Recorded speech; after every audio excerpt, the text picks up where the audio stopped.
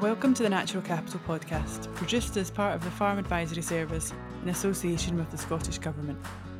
My name is Rachel Smiley, and in the series we explore different natural capital assets and their value to Scottish agriculture and the rural economy, plus the pressures and threats that they face.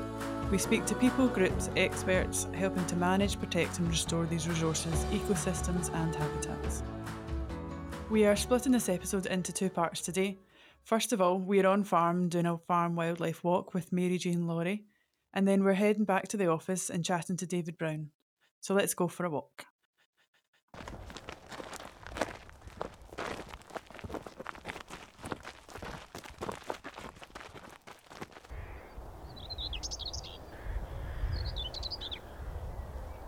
So here we are out in the farm in Newbridge, Midlothian, on a beautiful sunny day. I'm joined by Mary Jane Laurie and Ian Boyd. Mary Jane, this is your farm. Can you tell us a bit about it and where we are? Yeah, so as you say, we're just in Newbridge, which is really close to Edinburgh Airport, and we're actually really close to Edinburgh City as well. So it's quite an unusual location. We're really close to the city centre, but still obviously on agricultural land. So Ransfield's a mixed farm. We've got arable and beef cattle as well. So we've got about 240 hectares of arable, a mixture of oilseed rape, winter wheat, winter barley and spring barley. And we have about 120 suckler cows. We've just finished calving. Last one was the other day. So June is Wildlife Trust's 30 Days Wild annual challenge, where they ask everyone to do one thing wild a day throughout June. We can provide a link to this in the show notes if you want to find out more. The aim of the campaign is to make people feel more connected to nature and to appreciate the environment we have around us and the benefits this has for everyone, which is something we always try to do in this Natural Capital podcast. So our thing today is to go for a farm wildlife walk. Mary Jane, what is a farm wildlife walk and why should you do one? So a little bit more information about the farm, I guess. We've had an agri-environment scheme here for 10 years. And when I first married Tom and moved to the farm, it was a farm wildlife walk is kind of a way to walk around the farm and see what you've got. So when we were going into that scheme, we walked around the farm together to see what sort of options we could put in. And I guess it's just a way of sort of baselining your natural capital is probably the technical term for it. But for most people, it's just wandering around seeing what you've got. So at the time, we had some hedges. A lot of them are quite gappy. There were narrow grass margins, and where we're standing at the moment, we're actually between two arable fields, but there's a wetland area in the middle, just down, and we call it the meadow.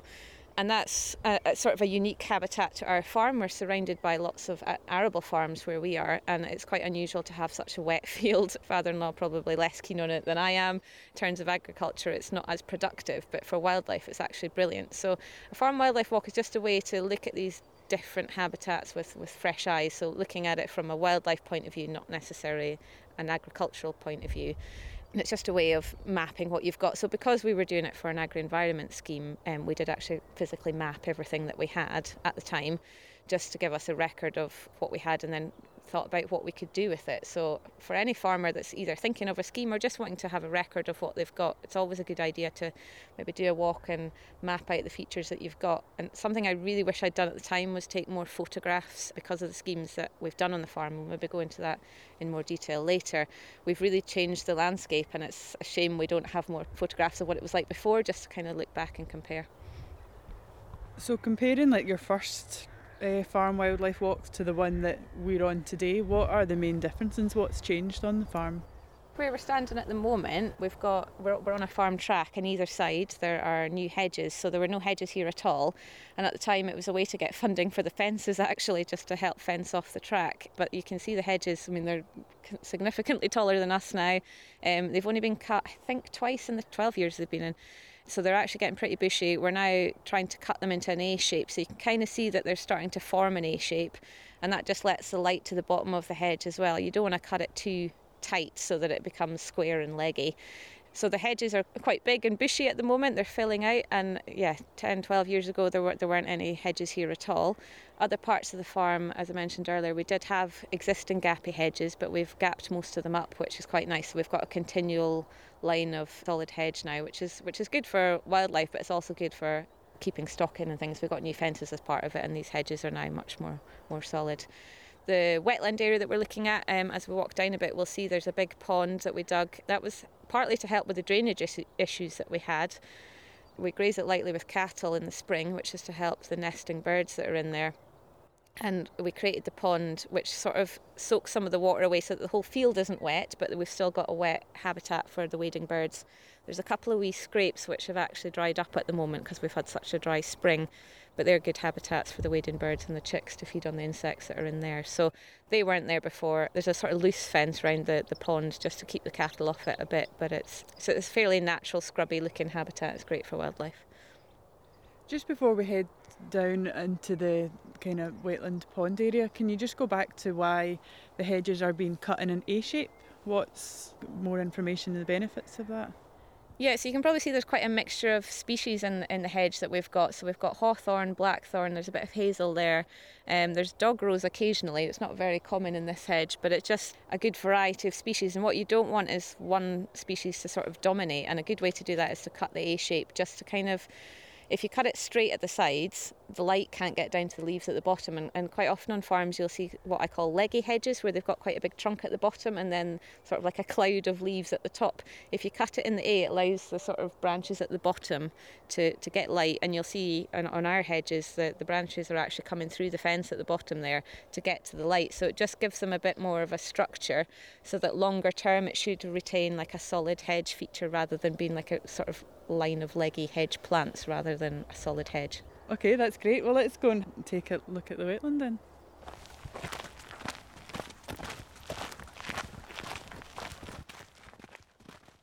Okay, so we've walked down the track a little bit further now, and either side of us we've got what we call the wetland habitat in the meadow.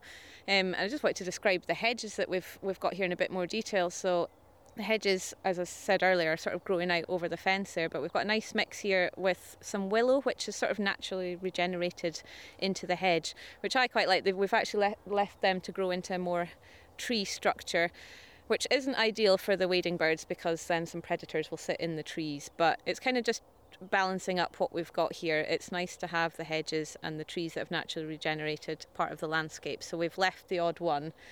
There's just loads of birds down here as well. We might be able to pick up some of the noises, but we've already seen a yellowhammer and a linnet today, which is really nice. And Rachel thought she saw a blackcap as well. So great to have all these little birds just popping in and out the hedge as we're walking down here. And this habitat wasn't here before, so it's great to have that here on the farm now.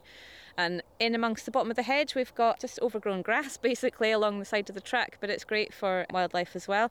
There's cuckoo flower. I don't know if we can see any today actually, but they're quite a good plant for orange tip butterfly, and I think it's green veined white butterfly. They lay their eggs on those and they're a food plant for the caterpillars. So in the summer down here, there's loads of orange tip butterflies. So I like coming down with the kids just to spot them, and ringlet butterflies as well. They like these sort of grass verges. So we basically leave them uncut. They go a bit wild. It's a bit messy, but it's a great habitat. We don't use this track an awful lot for access, so there's no harm in letting it get a bit overgrown. And have you seen an increase in the different types of birds and butterflies since you've been working on the hedges and letting the kind of wetland establish? In terms of farmland birds, definitely. I think I've said on a previous podcast my biggest regret about the whole scheme is not doing a baseline survey in advance.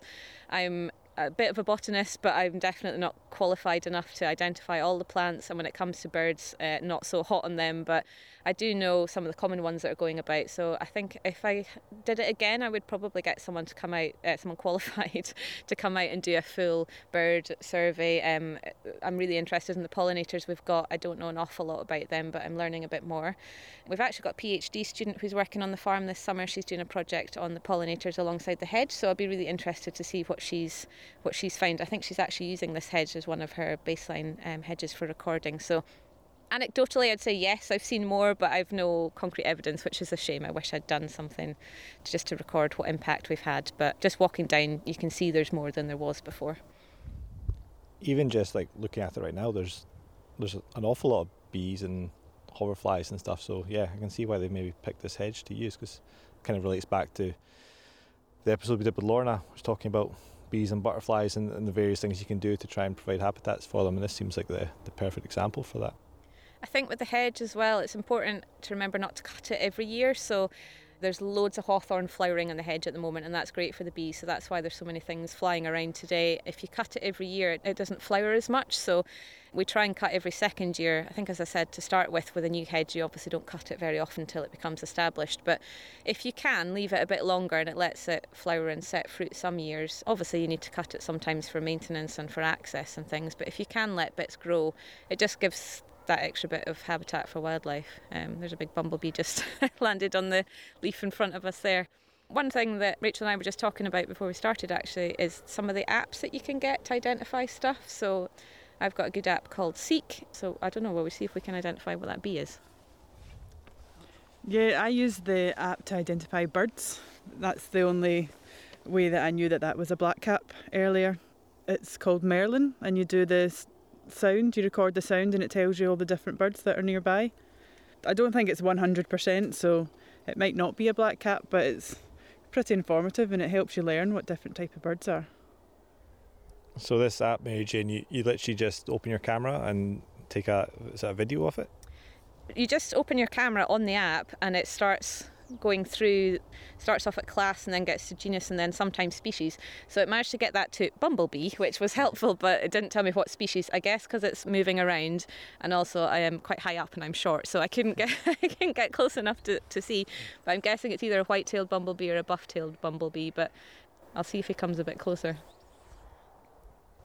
Yeah, so that was great. That was a white-tailed bumblebee. He took off just as I was getting him identified there. But it's a great app for anyone that doesn't know an awful lot about wildlife and they want to find out a bit more. It's great for plants, not so good for things like insects, as we just discovered. It's quite tricky to get them to stay still long enough and to get zoomed in enough to see them, but I find it really useful for plants particularly. We'll put a link to the apps that we've discussed in the show notes so listeners can go on and have a look. So it's clear that the habitat creation you've done on farm is really good for biodiversity and wildlife, but what about your farm business? Has it got any benefits to that? I think without the funding for a scheme, to be honest, we wouldn't have done any of this. Like everyone else, we're trying to run a farm business, and the main thing is if it's going to cost us money, we're unlikely to do it. But there are some low cost and no cost options that people can do. So things like digging the ponds, we did get funding for them, but we've got our own digger. It was sort of, a couple of hours job for someone to go and sit in the digger. So it wasn't an expensive thing to do. Fencing, as everyone will know at the moment, is extortionate, and it's very difficult to get funding for that unless you're in an agri-environment scheme. And even then the scheme doesn't cover the full cost of fencing. But if it's fencing that you're going to do, or you need to do anyway, so in this instance where we are, as I was saying with the hedges, we planted the hedges, we're managing the wetlands, so we got the fencing paid for through the scheme, but it's actually just made our fields much more stock proof, which is great. So we've got grazing cattle both sides. At the moment we're grazing on a low density because it's bird nesting season. There's lapwings use both fields, so you don't want too high a grazing density for that. So the funding under the agri-environment scheme helped just fund the fencing so that we could graze these suitable density. I think some of the other options that we did, like wild bird seed, so we're actually out the scheme now. We've not put wild bird seed back in ourselves because it's too expensive for the seed and just the time and the fuel to establish it. If we got into another scheme in the future, we'd probably consider putting it in again. I personally really like it as an option for arable farmers, for a corner that's of the field that's maybe a bit awkward to get into with a combine. To sow that with a bit of wild bird seed, it just provides an extra habitat. But as I say, I understand it is expensive for people, and if you're doing a couple of hectares, you're obviously losing out on quite a bit of income from the crops. So without the funding of the scheme, I don't think we would have done as much as we've done. We were lucky to get in and just made the most of it when we could. Mary Jane, I know you've been helping a lot of people with EECS applications which have just closed. What types of things were people applying for through that this year? I think at the moment budgets are tight with the Scottish Government, so we were a bit cautious about who we were putting into the scheme, just so we made sure that people that we were applying for were going to get in. So organics is still quite a big priority for the Scottish Government, so we've done a couple of organic maintenance renewals for people that have come to the end of their 5-year scheme and they're going back in. And we've also done a couple of farms with triple SIs. So triple SIs are special sites of scientific interest, and they're a designation made by Nature Scot. So there's quite a few farmers in our areas will have the odd triple SI, and if they've got a habitat within that's a priority for management. Then, so we've done one, for example, on a lowland raised bog, which is quite a scarce habitat in the Lothians. and he's doing some scrub removal on the bog just to try and maintain it. So that's gone back in. He's actually added a whole load of options across the whole farm, which is brilliant. I always encourage farmers, if they're going to do the triple SI, try and do a bit more. I'm probably guilty of forcing them to do more than they want to, but I think it's a great opportunity to get habitats in, get a bit of funding and just make the farm better for biodiversity, and a bit of money for them, of course. It's got to be worthwhile for them financially too. And so you mentioned the lowland bog. Did you say that it's kind of scarce in here? Is there any other habitats that are unique or unique species on the farm? On our farm, probably where we are is one of the sort of rarest habitats in our area, the wetland. It's not particularly rare. There are other farms obviously nearby with wet holes and wet fields, but because we're in quite an arable area, there's a lot of farms that have obviously put in drainage and things.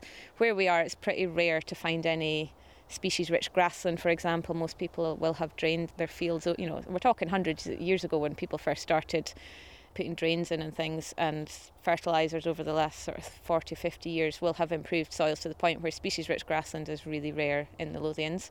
So another one of the applications that I was doing, they've got species-rich grassland in their scheme, and it's a natural one, and the only reason it's still there is because it's really difficult to access with machinery, so it's almost like a cliff edge and then quite steep, and it's got a lovely mix of plants. I was out there a couple of weeks ago doing the survey for the EEC scheme, and just fantastic range of plants, but that is pretty uncommon in the Lothians, as I say, just because we're in such a productive area that people have over the years improved their land for agriculture, probably at the expense of these habitats.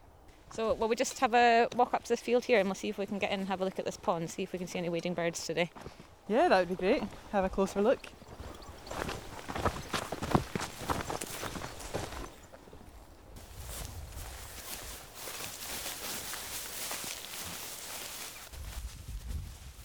So we're down at the wetland now and we can see the birds are here. It's a wagtail, I think, but it's a bit too far away for us to use our app. You mentioned we get waders here. What type of waders do you get? Yeah, so we always have lapwing here. They do try and nest every year. I'm not seeing any today, so they're maybe just hiding. We often hear curlews, so I usually hear the curlews rather than seeing them, but they come particularly in the winter. Often oyster catchers as well. They particularly like wading, guddling around at the edge of this pond here. So this is quite a good pond because it's got like a gradated edge into it. It's not like a really steep edge one, so that little wagtail's just now walking around on the mud flat bit, just pecking away, getting insects. So that's quite good for a lot of the wading birds that I've mentioned. They all like having somewhere that they can guddle around in the edge of the water. So it's a great habitat for wading birds. We try and do our best with it, just to encourage them, as I say, with the low grazing density and these ponds that we created. So I guess this wetland is the end of the Farm Wildlife Walk. As I said, Ian and I are doing this as part of the 30 Days Wild. This is our activity for today, doing this Farm Wildlife Walk. Mary Jane, do you have any other suggestions that farmers or landowners can do to get involved in the 30-day challenge? I think as a starting point for everybody would be to do that farm walk, just to sort of assess what habitats they've got. But aside from the sort of business aspect of it, anyone that's listening that's got kids, I've got 3 wee boys, they're 7, 5 and 2, and they love getting outside. So we've actually there's an RSPB challenge as well. I can't remember the name of it, but we can link it in the show notes. And they got a little certificate at the end of it, so we chose some activities to do. One of the ones we did, it was in the autumn, we did a fungal foray, so we used the little seek app that I've got, and we identified, I think it was 25 different types of fungi between us and the golf course next door, which was probably more exciting for me, but they loved just looking in the trees and finding all the different things. But if you have got kids, just collecting things as well, like conkers and acorns and seeds, and understanding where the trees come from. We collected some acorns last autumn and we've planted them in pots, and the idea is that we're going to plant the seedlings out for the farm as they get a bit bigger. So I guess farmers could, once they've assessed what they've got, maybe think about these low cost and no cost options that they can do and count that as part of their 30 Days Wild. I mean, lots of farmers spend a lot of time sitting in tractors and they will naturally be noticing what's around them in the habitats that they're working in, but it's worth sometimes just getting out of the cab and having a bit of a walk around and get a bit more connected with nature. And for me it certainly boosts happiness, and with the kids it burns off a bit of energy, so everyone's happy at the end of the day. And in terms of resources that are available for farmers, if they're looking to kind of improve habitats or biodiversity or do anything on their farm, what kind of resources are available to them? In terms of doing their own research, the FAS website is a great place to start. We've got a biodiversity section on there. There's loads of fact sheets just about different types of habitats and wildlife that they might expect to see. If you're interested in birds, the RSPB's got a section for farmers on their website as well. So if you know you've got a particular bird, or wading birds, for example, they've got really good information. And it's just like, one web page for each type of wading birds, but it's a really good baseline bit of information to understand what you can do for these birds on your farm. And then if you want to go into a bit more detail, there is funding under the Integrated Land Management Plan. You can do the full Integrated Land Management Plan first, which is a look at your farm business as a whole, not just biodiversity. But then there's also the Specialist Plan as well, which is for biodiversity, and that's a £1,000 grant towards the cost of doing a biodiversity audit. And that would bring in a specialist biodiversity or conservation advisor to look at your farm as a whole and make some suggestions, kind of like what we did here. And then you might consider going for a full EEC scheme after that. So just to finish up, what are your future plans for your farm?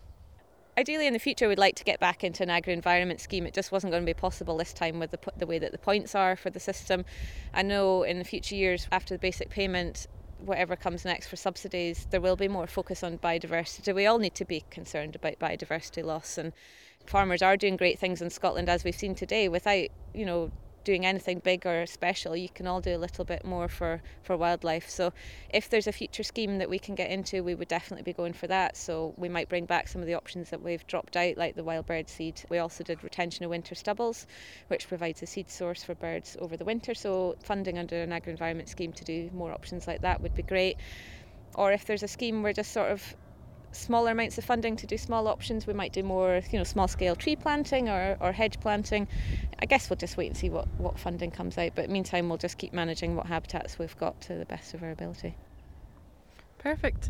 Well, we have a walk back up and see what birds we can see on the way. And bees.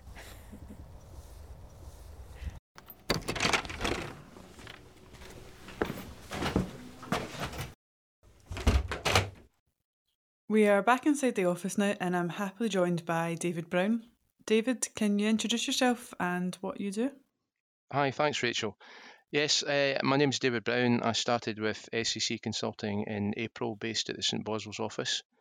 I have been self-employed environmental consultant, habitat management contractor for over 20 years. During that time, worked for SCC quite a bit, so this is a new position. I know SCC quite well. Practical side of my business involved the management of nature reserves, other sites of high nature conservation value, peatland restoration work. The work on the nature reserves involved everything from scrub control, woodland management species, rich grasslands, wetlands, invasive species, surveying, etc. So quite a wide and varied practical background, as well as the consultancy side. So yeah, your background's really relevant to what we were discussing on our walk yesterday with Mary Jane. We did a wildlife walk as part of the 30 Days Wild in June campaign, and I think you were also undertaking one in the Borders. Can you tell us a little bit about the walk that you went on? Yes, I was asked along to the Farm Advisory Service organised walk entitled Organic Flocks and Wildlife Walks. It was hosted by Matt and Lucy Tile at Bairnkin Farm near Jedburgh, and the focus was on organic production, whilst also looking at the environment on the farm and the work that the Tile family have undertaken over the years under agri-environment schemes, and a lot of work they've done themselves. Yeah, that's a pretty good name for a walk. I really like it. Can you tell us a bit about the restoration and habitat creation that you've seen out when you were on farm and any of the biodiversity aspects? Yes, it was particularly interesting, I thought, because we often hear about the term getting used of wildlife corridors. It's a term that gets used, kind of throwaway term almost. It's used an awful lot. Yesterday was an opportunity to see some fantastic examples of that on the farm, where previously there had been bare fence lines or no fence lines at all, and the work that had been done over the years to create new hedgerows or fence off water margins had created some very obvious corridors across the landscape. I think it was partly because the location we were in and the part of the farm was bounded by woodland and forestry, that the hedgerows running from side to side, running from woodland to woodland, it just made it look very obvious that you could explain to anyone the actual what a wildlife corridor is on the ground. It was very stark and very obvious and very effective. and obviously has transformed the landscape on their farm to the benefit of wildlife and stock, as we heard. So was it the farmer that put in the hedges? A combination over the years of agri-environment scheme work and work by the family themselves to do it. One notable example, out with the agri-environment scheme, it was something that Matt and Lucy had done themselves, was the coppicing of an old hedge on the farm. So it had already been there, but it was what we colloquially call a lollipop hedge. The sheep had been getting into the bottom of it for many years, and it was devoid of low growth, and it wasn't performing many functions at all. It wasn't helping shelter the stock. It wasn't performing much of a wildlife corridor. So Matt had gone in and coppiced the hedge, taking it down, cutting all the plants down to about 6 inches, 8 inches from the ground. And then the gaps that were there already, he filled in with new planting. And the hedge today looks absolutely fantastic. It joins the farm, two parts of the farm, woodland on the farm, to the centre of the farm, onto another hedgerow network, and onto woodland and trees. And it looks absolutely super. And I think it's an often underused tool, coppicing these hedges, because quite frankly, it's quite a scary thing to do, to take a chainsaw to the old hedge. But this was a very good example of how it would work successfully. And do you know if the farmer has seen any benefits to biodiversity? Has he seen an increase in birds or any other mammals on the farm? Yes, I think bird life in particular has benefited a great deal. And you can see that as you're walking about. They've also created 9 ponds, which are also part of the interlinked chain of the network. So the bird life in particular, small mammals, insect life, just a fantastic setup. And a fantastic lot of habitat creation and everything being linked together. One of the striking things that came from yesterday was how these new conservation measures have greatly benefited the actual management on the farm and the animal stock husbandry. They do a form of rotational grazing, and the new subdivisions to previously large fields have meant that stock handling has been a lot easier. They've been able to transform their grazing regime and manage that much more closely. Just when it comes to stock handling, they now have good boundaries along smaller fields, so it's easier to handle the stock. The hedges themselves providing a lot of shelter for the stock in poor weather, and something that we often forget in Scotland is the hedgerows, good hedges, also provide a great deal of shade for stock when it does get hot. We're going through a period of weather just now where down here anyway, it's particularly dry, if not particularly hot. But our livestock's not used to particularly hot weather events, and when it does come, some very valuable shade can be provided with these hedgerows as well. So we often think about conservation and farming as fairly separate entities, but yesterday was a very good example of conservation work that's been undertaken actually benefiting the farm business and helping these people in the management of their farm and in their livestock. So how long ago was it that there was fences and not hedgerows on the farm? Well, the family have been undertaking this work now for over 20 years. So it's been a long, gradual process, during which time they've been able to get into some of the agri-environment schemes. Also, at the same time, doing things off their own back to get to where they are today. But as I say, it's been done very much as a twofold process to help wildlife and conservation on the farm, but it's also helped the farm, and it's made quite a difference to the management that they have. And being an organic system as well, the whole thing, the farming and the conservation works very well together. The planting of hedges is something that Mary Jane spoke about yesterday as well, because she's done a lot on her farm. And one thing she regrets not doing is a biodiversity baseline survey Yeah. before the hedges went in. Yeah. Did the farm yesterday do anything like that before they were planted? No. It's something that actually came up in conversation with one of the people I was speaking to at the time. It would be great if we had the vision at the time to do some of these things, because I think in the past, some of the agri-environment schemes that I've worked on, where we've not quite, but getting towards transforming a landscape with a number of hedges that could go in back in the days when perhaps wasn't a limit on the value of some of the schemes, and the hedgerow creation was quite extensive on some farms. You really did get to the point where you were transforming a farm landscape, and where there had been just bare fields before, you now have an intricate network of as I say, wildlife corridors all across the farm. But the benefit to wildlife, we end up having to rely on just observations and people's evidence, and I'm seeing things in greater numbers now, and we sometimes take it for granted. You put in a hedge, and I know people at the back of these schemes, they're wanting empirical data and they want to see things, but you don't really get the opportunity before you do this kind of thing to draw up a baseline.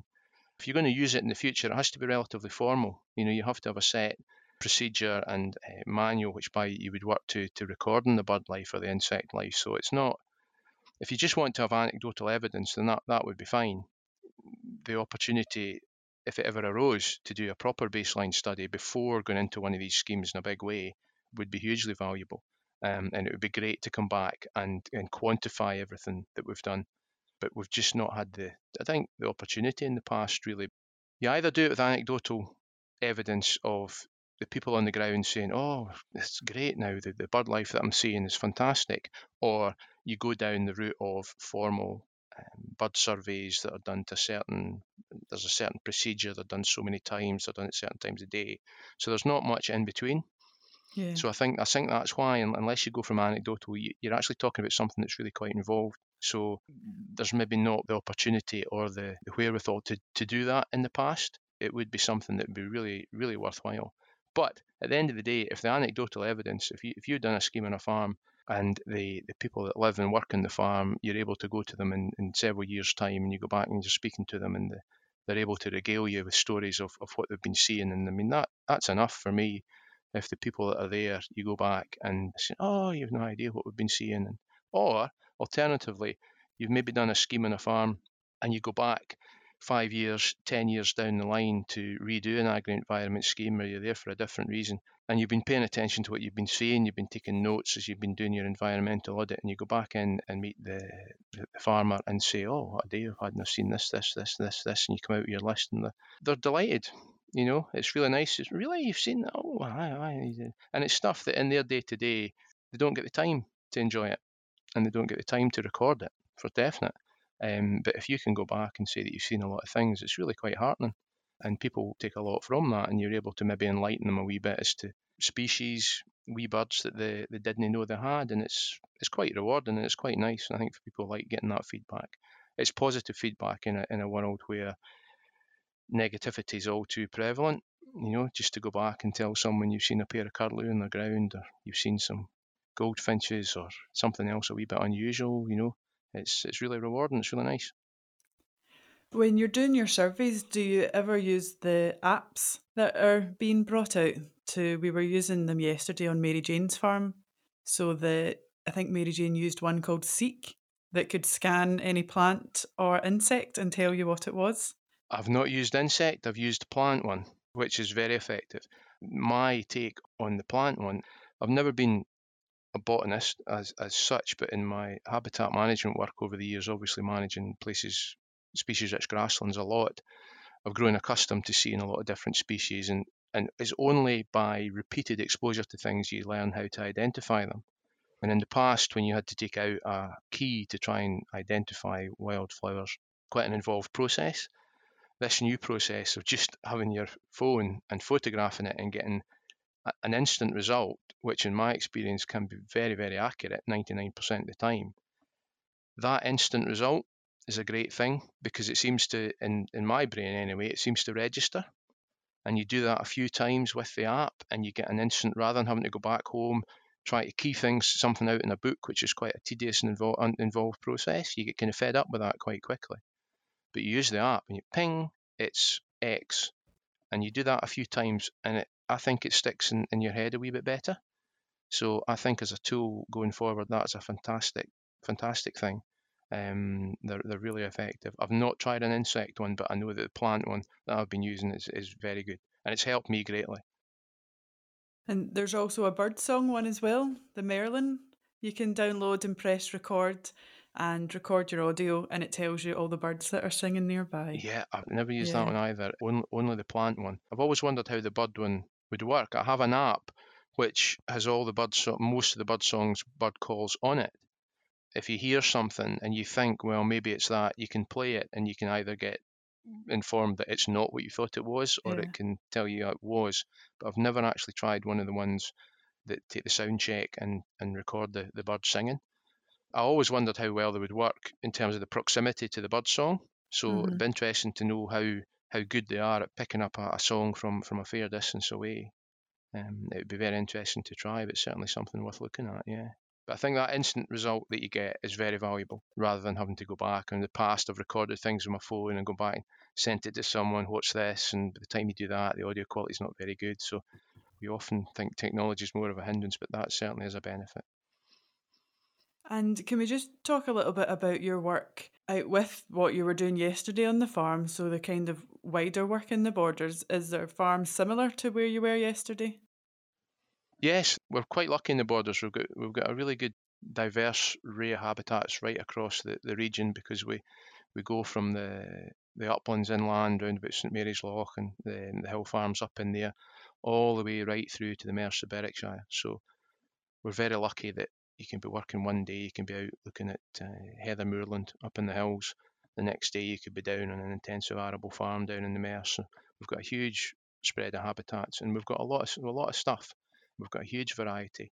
It's a hugely interesting place to work, and it's a privilege to go out on farms. And when I get asked to go now, and when I've been asked to go out previously to do work for SAC, it's great when you get your maps together and you head out to somewhere you've never been before. There's always something new to see, and there's always something a little bit different. And you get into bits of the world where you've never been before. There's large chunks of the borders where the main road arteries kind of bypass them a wee bit, and it's a wee bit of an unknown, big bits of ground in there, and you've not been in there before, and you get asked to go and do a farm. And it's a real privilege to get around, and you're looking at stuff that you enjoy looking at, and it all registers. You remember these things. It's really nice part of the world here. It really is. So David, why should farmers get involved with their natural capital and biodiversity on farm, and what resources are there for them to do it? Well, I think just going back to yesterday, because it's fresh in the mind, that we were on a farm where the owners have undertaken a lot of work over the years that gives them a huge amount of personal satisfaction and pleasure to see all the wildlife on their farm, change the farm environment fundamentally since they've been in management, and they get to enjoy that every day when they're out working. It may not be the thing that's at the forefront of the mind, everything, when you've got sheep and cattle to deal with, but at the end of the day, it's something that they can enjoy themselves and take pleasure in what they've achieved. They've also, in that particular example, the farm has diversified over the years. They've got holiday cottages and a campground. So they now have, as well as that, they now have a very diverse and wildlife-rich farm that they can use in an advert for their tourism side of the business. So rather than people just going to stay in the cottage or stay in the campground, they can now go out on farm walks where they can be rewarded by seeing all this wildlife that's there for them to see. And it just adds to the quality of their stay. It adds to the quality of the product that the farm can offer in terms of the diversification. So there's all these, not exactly hidden benefits, but they're not immediately obvious when you think about, what a farm can do if you're doing something down in the wildlife and conservation side of things. There's loads of spin-offs there. So that example in particular has been very beneficial to them. That's a selling point over just an ordinary campground or an ordinary holiday cottage. When you've got farm walks at the back door, you could just out the back door onto the farm and in amongst the wildlife, and that's a huge benefit to them and a huge selling point. So it's done the farm business a great deal of good as well on the diversification side. And in terms of the access to things, we still have for the next year, we've still got the EECS, the Agriculture Environment Climate Scheme, will be open next year, and for farm businesses to undertake environmental work. Farm Advisory Service also offer the provision of biodiversity audits for farms, and there's funding available to that. So if farmers wanted to get a baseline on their natural capital, that's an option that they may well want to go down if they look at the FAS website. And the government ARPID website also has information on the Agriculture Environment Climate Scheme too. And a lot of these measures are available under those schemes. Thank you for your time today, David. We will put notes for everything that you spoke about in the show notes of this episode. Thanks, Rachel. And thank you all for listening and joining us on our farm walk. And thank you for joining us on this Natural Capital episode. If you've enjoyed listening, please like, subscribe and follow our podcasts wherever you listen to them. Leave us a review to let us know how we're doing and get in touch if you want to find out more. You may also enjoy some of our other shows such as Rural Roundup, Crofting Matters or Thrill of the Hill. There's a whole range of other podcasts and resources available on the Fast Sounds page and Farming Advisory Service website. The Farm Advisory Service podcast. Audio advice on livestock, crops and soils, environment, rural business and more. Brought to you in association with the Scottish Government.